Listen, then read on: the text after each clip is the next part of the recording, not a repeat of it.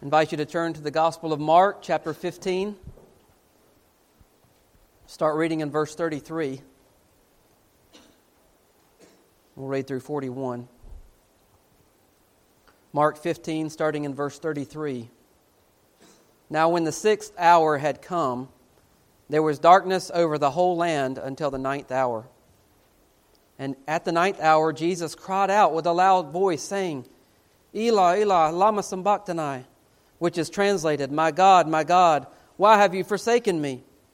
Some of those who stood by when they heard that said, Look, he is calling for Elijah. Then someone ran and filled a sponge full of sour wine and put it on a reed and offered it to him to drink, saying, Let him alone. Let us see if Elijah will come to take him down. And Jesus cried with a loud voice and breathed his last. Then the veil of the temple was torn in two from top to bottom. So when the centurion who stood opposite him saw that he cried out like this and breathed his last, he said, Truly this man was the Son of God. There were also women looking on from afar, and among whom were Mary Magdalene, Mary the mother of James the Less, and of Joseph, and of Salome, whom also followed him and ministered to him when he was in Galilee, and many other women who came up with him to Jerusalem. Let's pray. Our Heavenly Father, it has been so good to sing songs of praise, to spend time in prayer, to bow down and worship you, our great God. Thank you for stirring up our hearts to believe in you, to trust in you, to see your faithfulness in our lives, to see your great love wherewith you have loved us. And Father, how unworthy that we feel to be called your children. And Father, we once again want to look to your word this morning to encourage our hearts, to speak to us about the wonderful things that you've done for us through your Son, the Lord Jesus Christ. Father, may we rejoice in your victory. We ask this in Jesus' name. Amen. I want to title this message this morning, The Veil Was Torn. The veil was torn. It says in verse 37, And Jesus cried out with a loud voice and breathed his last. And the veil of the temple was torn in two from top to bottom. We've been looking at the last days of Jesus. We've been studying in the Gospel of Mark for some time. We've looked at the life and ministry of Christ. And we've come down to the end of Mark's Gospel. And we've looked at his betrayal. We've looked at his arrest. We've considered his trial and the innocence of Christ and the importance of that. We've looked at Peter's denial and also restoration. And we've also looked at his sufferings. The sufferings of Christ that he went through for us and how these were a fulfillment of Old Testament prophecy. But we have this precious truth in our text today that sometimes I think I'm tempted to just skip over, maybe not think about much, and maybe the same is the case with you. But I would like us to consider the importance of the fact that the veil of the temple was torn in two. What did the veil signify? What is the significance of this being torn in two? And what significance does that have in your life, in my life? And so we see in this passage that there are many miraculous things that happen when Jesus Christ is on the cross, suffering there in the place of sinners, in your place. We see that as we read, darkness, complete darkness covered the face of the earth for 3 hours. From noon in the daytime till 3 in the daytime, darkness covered the face of the earth. And we come to this passage, we come to this text that tells us that after his sufferings, when the time had come, when everything had been fulfilled, it tells us that Jesus breathed His last breath. Jesus was in complete control of Himself being alive. Do you know that? He is in complete control of keeping Himself alive. When it says He breathed His last breath, that is literally that He stopped Himself from breathing. He gave up, it says in another passage. He gave up the ghost. He gave up the spirit. He breathed His last breath. Everything had been done. Everything had been accomplished. He had been perfectly obedient to the Father. The sacrifice had been paid. And it says that He breathed His last breath. That's precious. Because we know that He had given us everything. He gave us His life. He gave us His energy. He gave us His efforts. He gave us His time. He taught us the Word. He spent time with His disciples. He did everything that we could not do.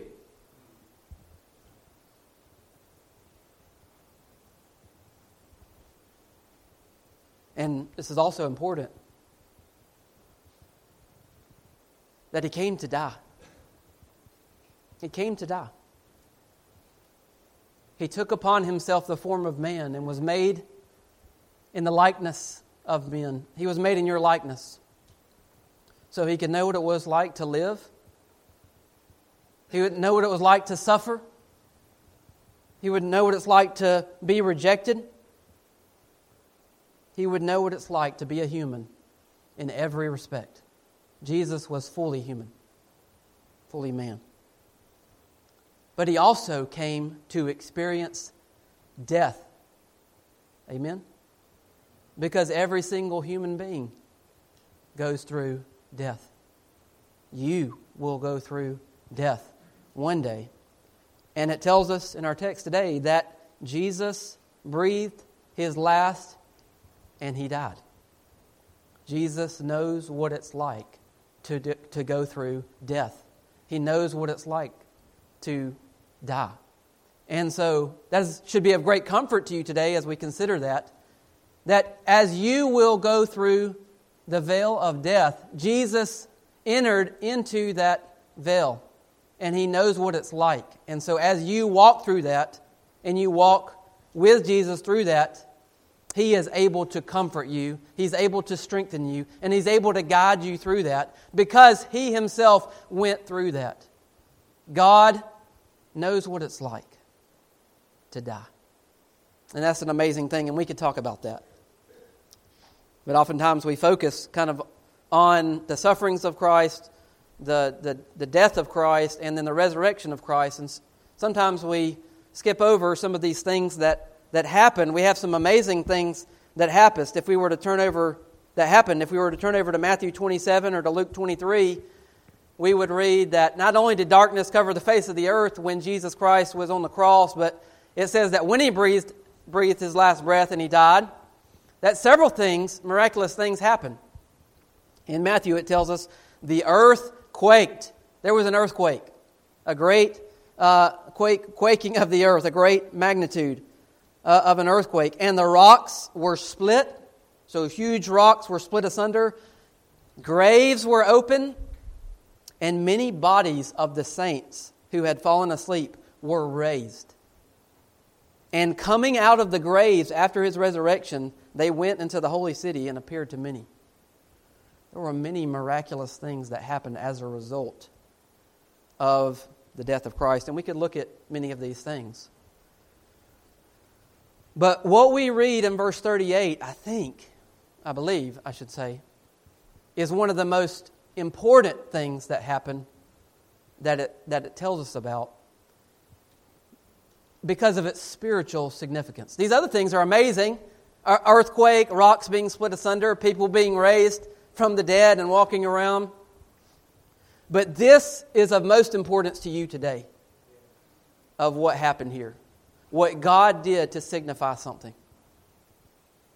That when Jesus Christ had paid it all and He breathed His last breath and He died, it tells us that the veil of the temple was torn from top to bottom. Maybe you haven't thought a lot about that. Maybe you have. But whether you have or haven't, it is a precious truth, and it is of great importance to us today. And so I want us to consider that this morning. And these are the three questions that I think we should look to understand.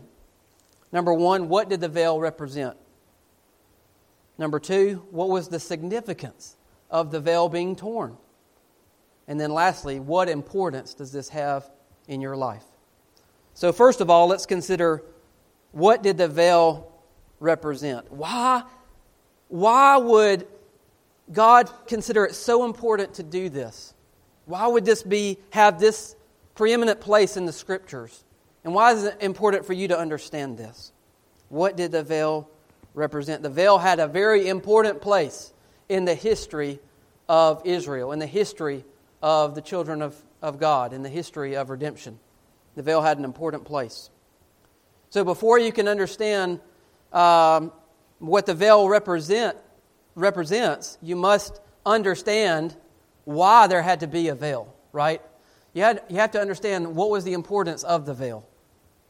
To do that, you go back to Genesis in the beginning. We know that in Genesis, in the beginning, it tells us that God created the heavens and the earth, that God created Adam, and that He created Eve. He created man and woman, and it says that He made a special place for them to live in called the Garden of Eden. And God placed them there, and it was a paradise. It was a place that God provided everything that they needed. It was a place, too, that Adam and Eve fellowshipped with God, with the triune God. They had fellowship with Him. And that is the important thing that we must remember. Before Adam and Eve sinned in the garden, they had close fellowship with God. It tells us in Genesis chapter 3, verse 8, after Adam and Eve had sinned, that God was walking in the garden. That they heard the voice of God walking in the garden in the cool of the day. So can you imagine a time when God fellowshiped with Adam and Eve in the garden, and there was peace and there was unity, and that they would hear the voice of God talking with them, and they were communicating with Him, and there was closeness of fellowship? That's what it was like in the Garden of Eden. That's why it was paradise, because Adam and Eve were having close fellowship with God. Not because of the abundance of fruit trees, not because that they had everything that they needed. The reason that it was paradise was because of the presence of God. And that there was not separation from that presence. But it tells us that when Adam and Eve sinned, when Adam and Eve disobeyed the commandment of God and sin was brought into the world, it tells us that in Genesis chapter 3, verse 24, that God drove Adam and Eve out of the Garden of Eden. And so now we understand that there is not a close fellowship. That God drives Adam and Eve out of the Garden of Eden, and He places a cherubim. Literally, we could consider that a veil, right? A cherubim at the east of the garden to guard the way to the tree of life. So they were denied access to what had been considered the place where God was dwelling in their midst, in the presence of God. So close fellowship and access to God had been broken. Now we skip forward several centuries, several thousands of years. And after God brought His people out of bondage in Egypt, led them through the Red Sea, and brought them to Mount Sinai, God told Moses that He wanted to dwell with His people in a special way again. So we read about that in the book of Exodus. God tells Moses, I'm going to dwell with my people in a special way. And I want you to build this special place where my presence is going to dwell. But there's still going to be a separation. But I want you, in this place that you build for me, there's to be a veil.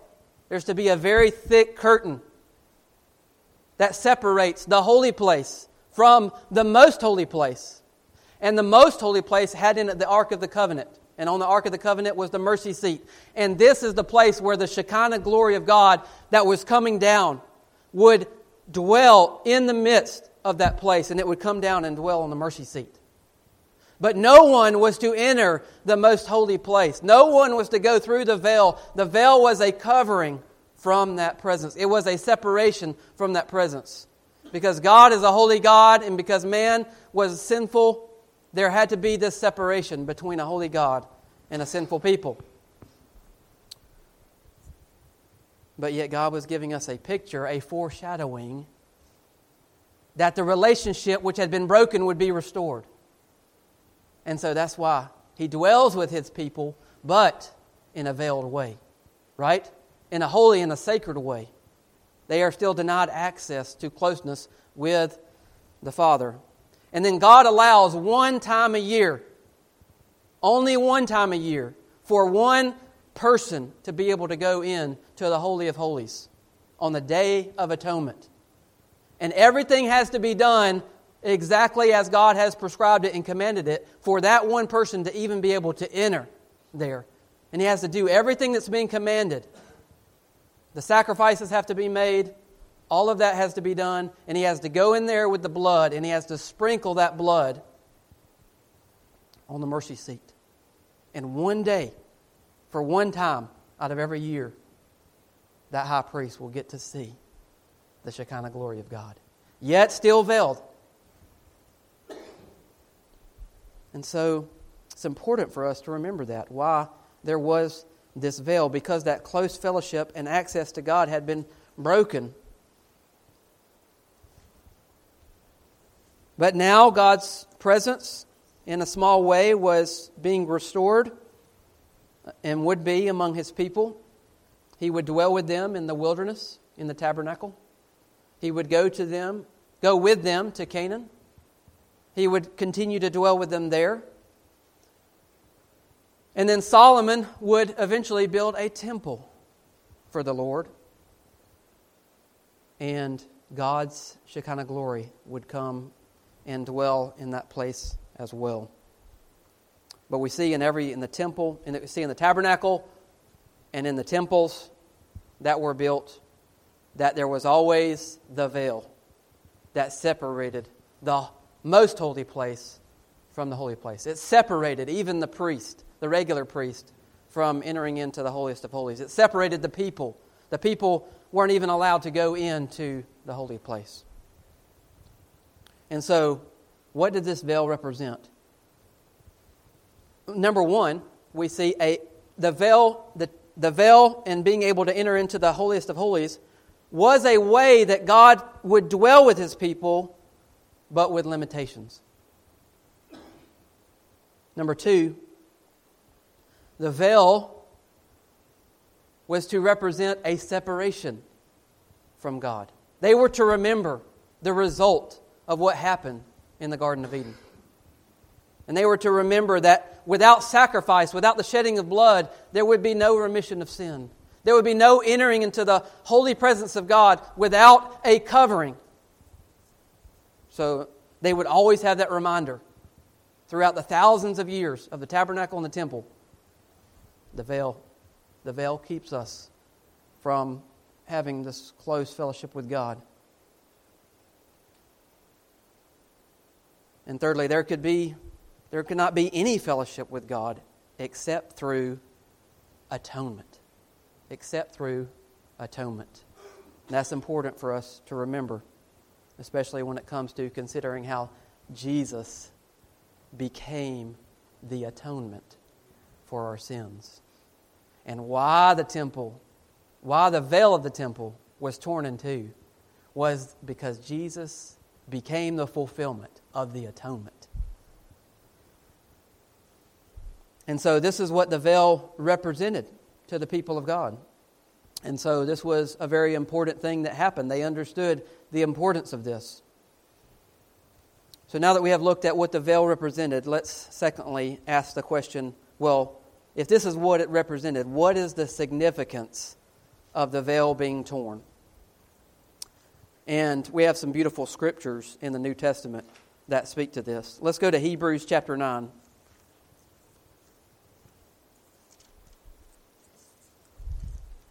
The significance of the veil being torn in two.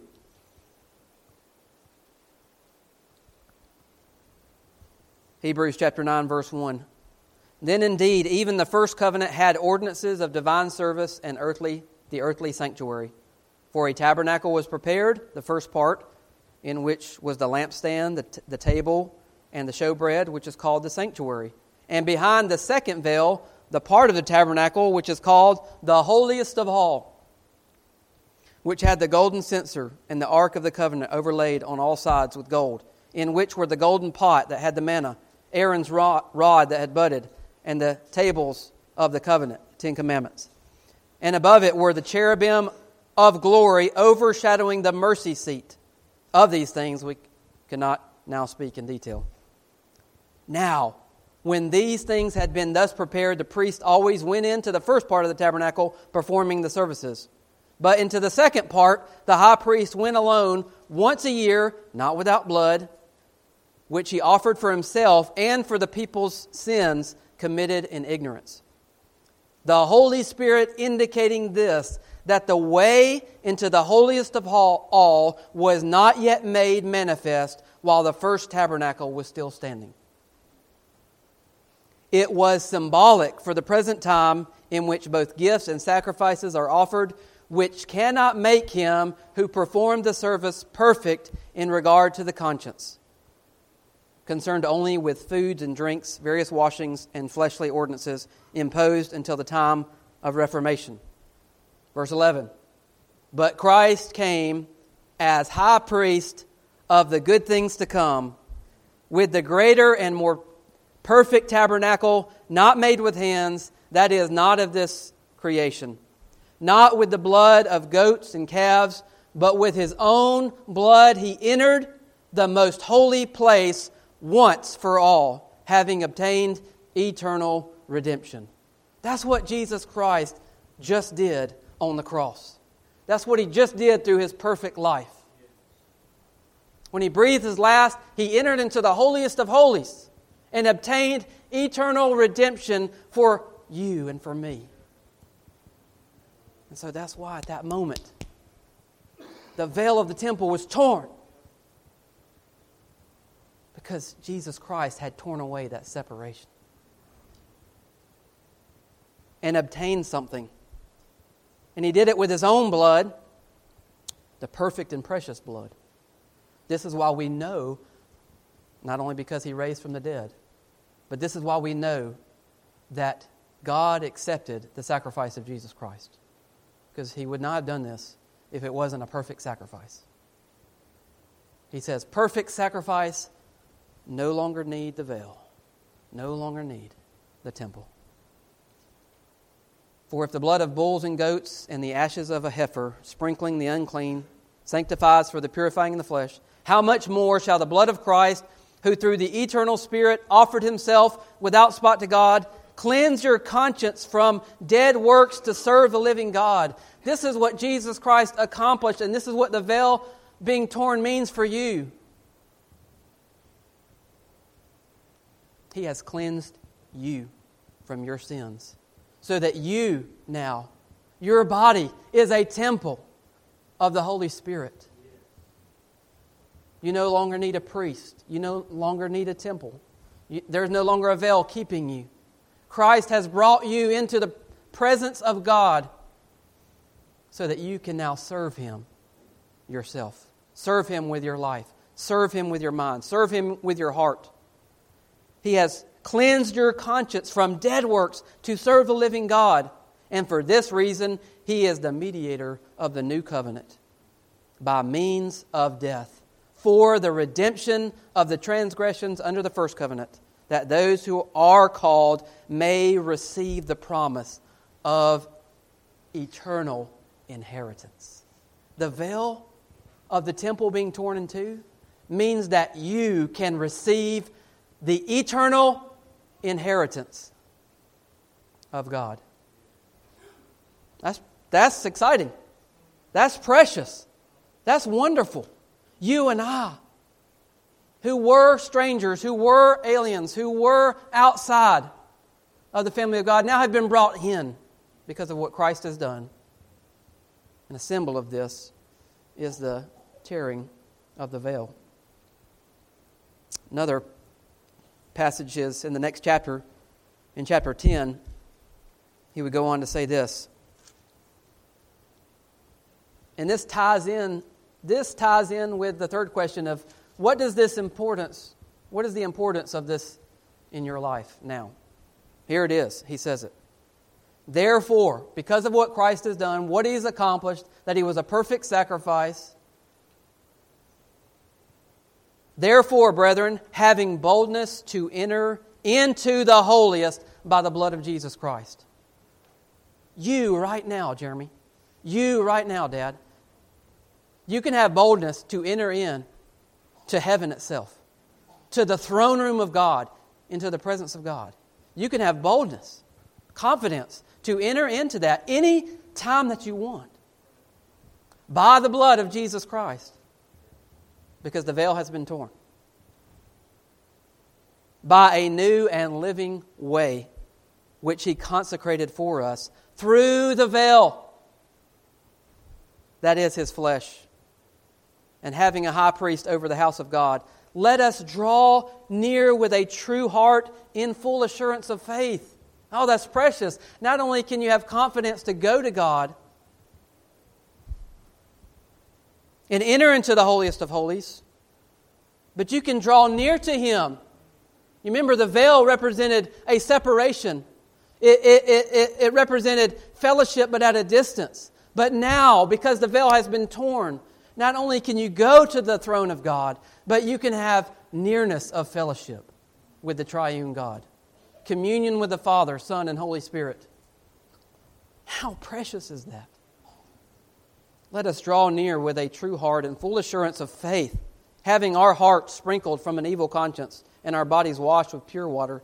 Let us hold fast the confession of our hope without wavering, for He who promised is faithful. Man, if He did this for you, and if He removed the veil, and He did all this for you, and He gave you access, He's going to be with you.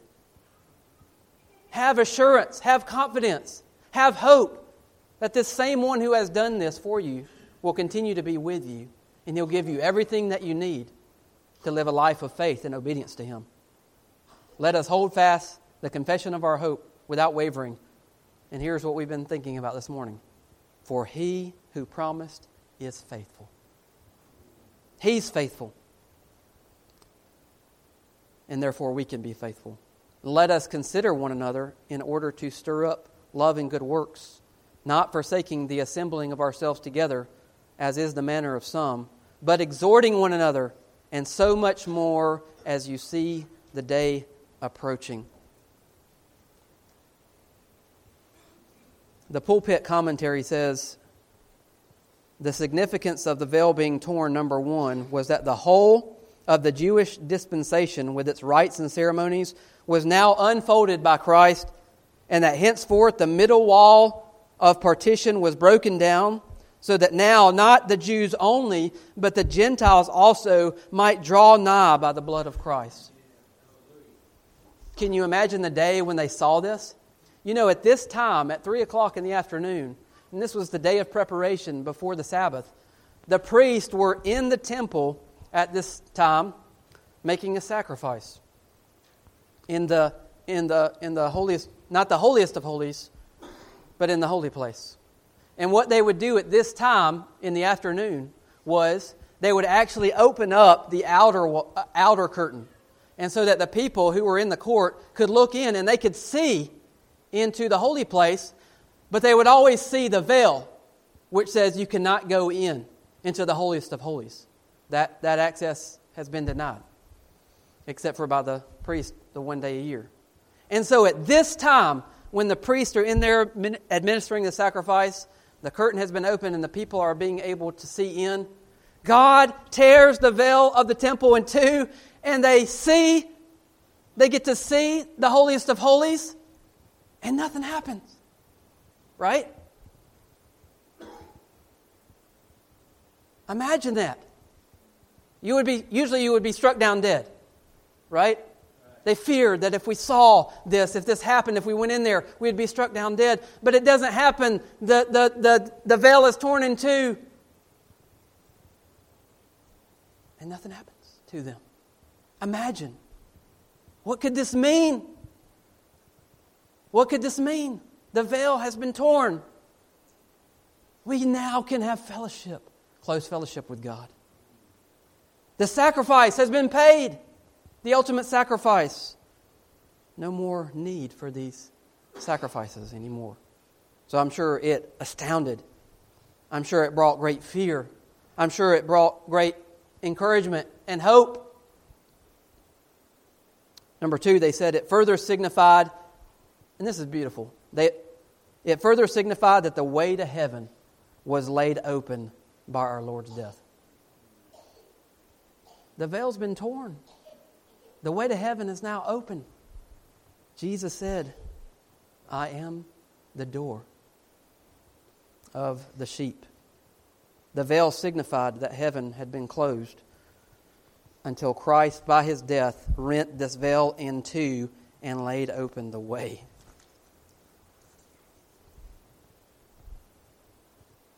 McLaren, in his expositions, gives 3 things that was significant in the veil being torn. Number 1, the rent veil proclaims the desecrated temple. Right? Jesus had already shown them that for a long time now, they had just been giving lip service to God.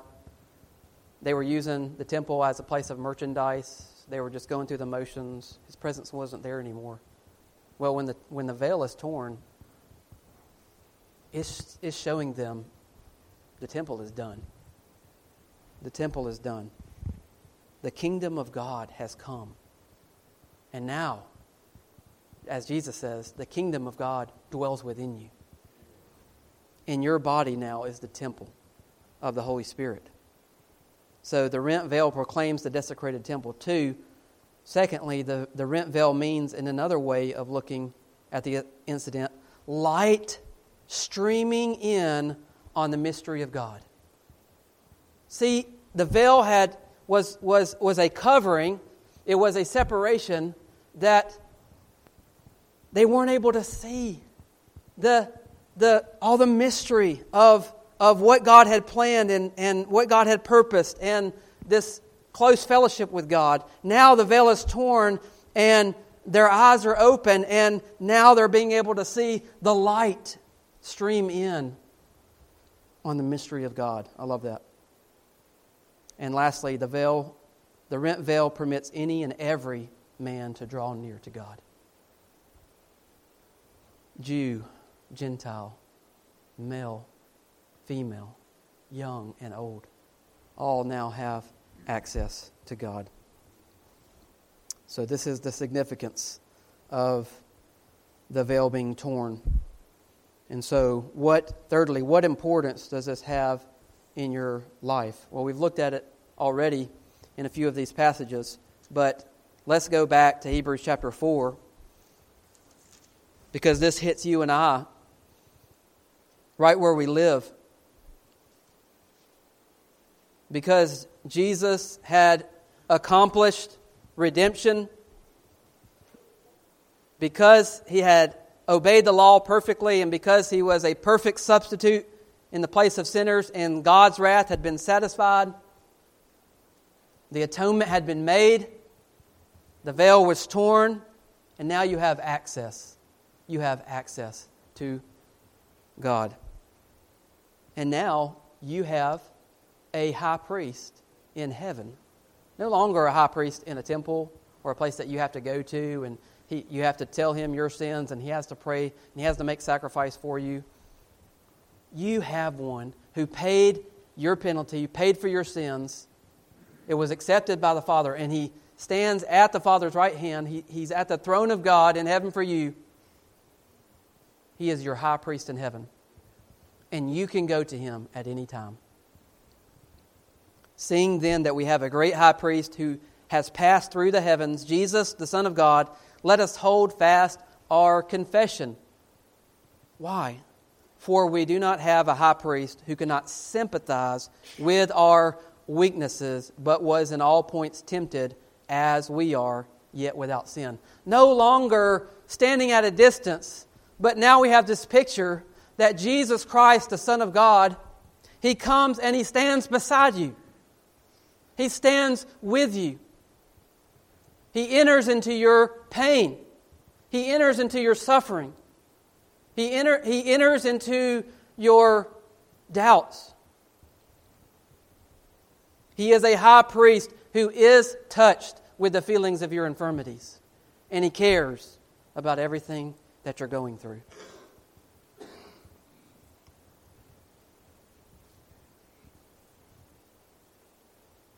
And what is the result of understanding that and knowing that? That we have this kind of high priest. That the veil has been torn and now we have one who not is separated from us, but one who is near, one who is close.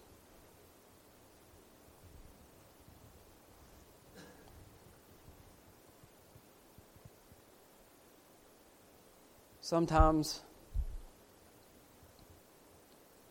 because we respect God, sometimes because we do have a holy fear of God, sometimes we feel like we cannot be close to Him or that He can not come near to us because of our sin. And so a lot of times we don't experience that nearness that it's talking about here. We don't go to Him in our weaknesses.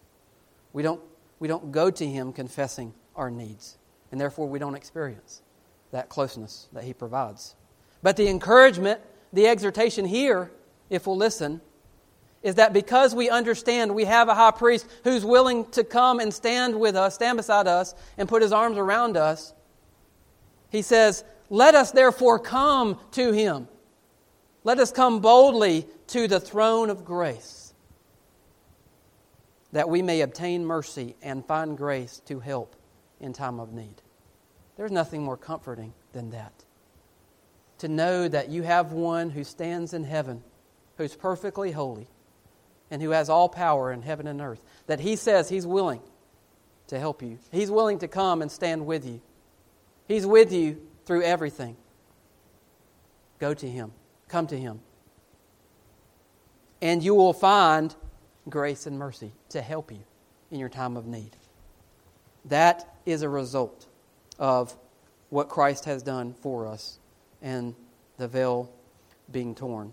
Calvin said this: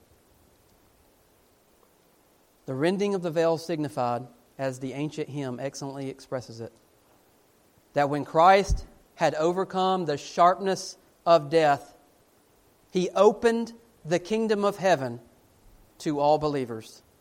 Nothing can obstruct or discourage our access to heaven, for the veil is rent, a door is open into heaven.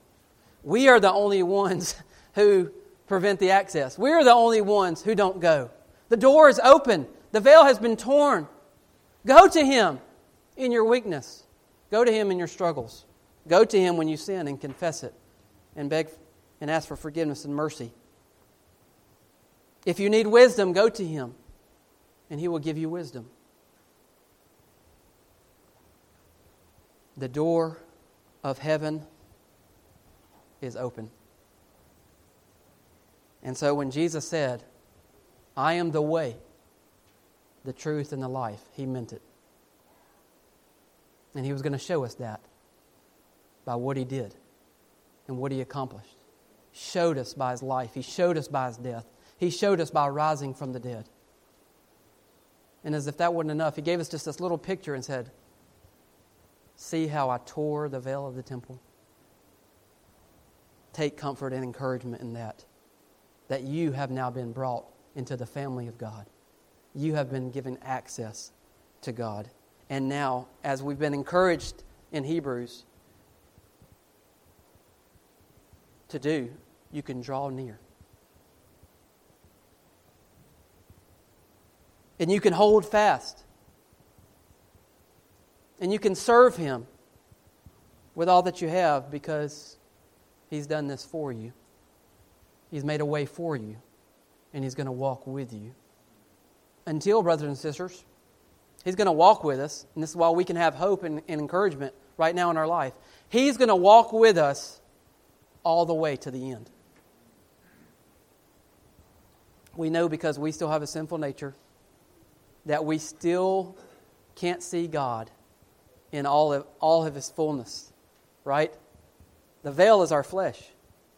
We still have this. This is the veil. But one day, that veil is going to be removed. One day, that veil for you is going to be lifted. And just as the veil of the temple was torn when Christ died, so when you die, the veil of that flesh will be separated, and you will see God in all of His fullness.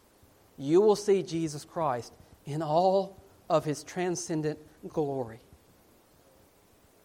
And you will always see it for all eternity. That's pretty special. That's pretty special. And so we can have hope that if He went through this for us, and He walks with us now as our great high priest, and He's given us access, that He will walk through the veil of death with us. We're all going to have to walk through that unless He returns before then. But He's going to walk with you through the veil of death. And you don't have to fear it. You don't have to fear it because He'll be with you. He'll give you the grace that you need to make it through. So my encouragement to you today is to appreciate what Christ has done for you, to rejoice that you have been given access to God, that you can have a relationship with Him, to have communion with Him, and that you would use that. You would use that fellowship, that you would use that relationship, that I would use that, so that we can better serve Him, so that we can help others, so that we can love others the way that He has loved us. Go to God through Jesus Christ. The way has been opened.